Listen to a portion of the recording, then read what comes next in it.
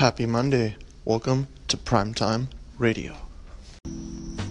Primetime Radio is actually a little bit different than my previous endeavor, Renaissance Radio.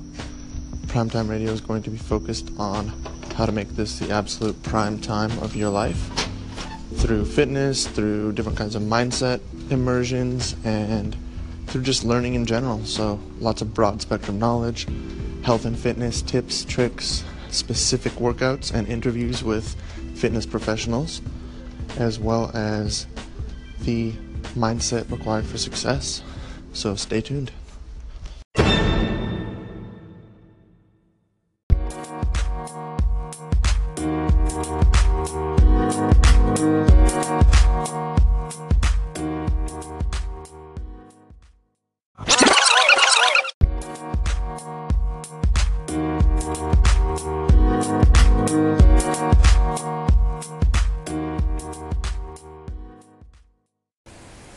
Thank you for tuning back into Primetime Radio. If there's a bunch of background noise, I apologize. I'm at the car wash, so while they're taking care of my car, I thought I'd be productive and finish off this first episode. So there's really two topics. It's going to be a really brief episode, but two topics I want to discuss, and then I'm going to tie into my next guest, who we'll be featuring later this week.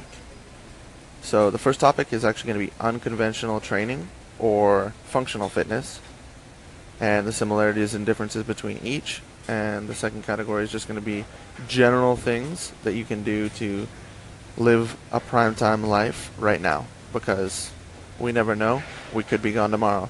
So let's get into the first topic.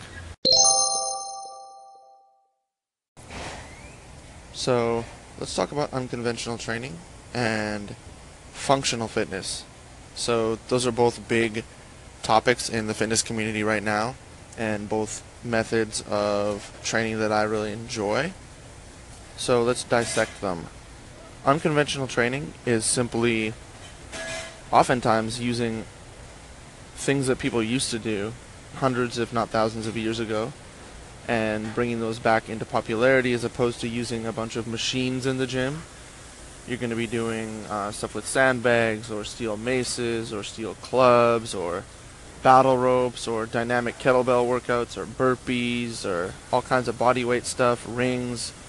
So unconventional training is kind of at the forefront of bringing old tools back in vogue, as well as using cutting edge science and programming methods to yield the best possible results for clients and individuals.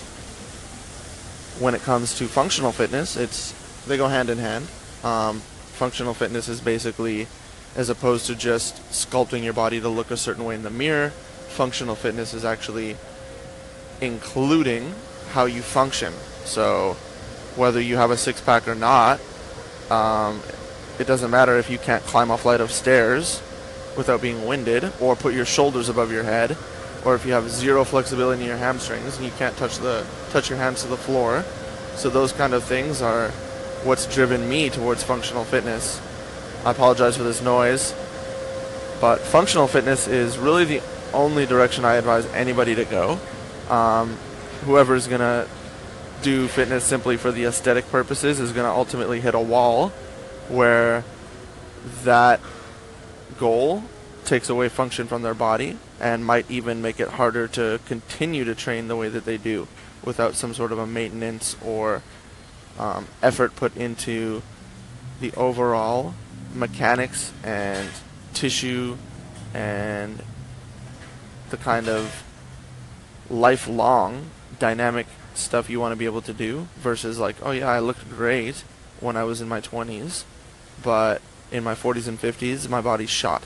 There's ways you can get these short-term gains to look a certain way in a shirtless selfie, but what matters long term? That's a question that I like to ask myself a lot. So, something to think about. Let's talk about general tips for a primetime life.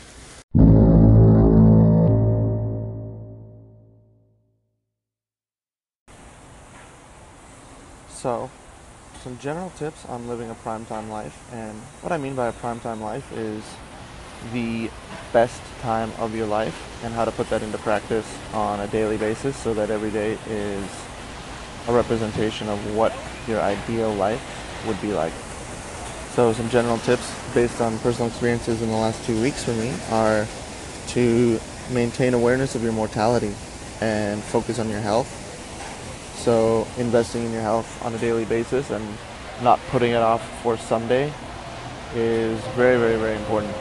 I've had people close to me with health issues, and it just reminds me that focusing on my health is really, really, really, really important. Not just for me, but for the people around me. Because you become somebody else's responsibility when you lose your health. So, something to think about. And another general tip would be to keep your mortality in mind and know that life is short. So if you have something you really want to do or accomplish in life, there's no point to wait.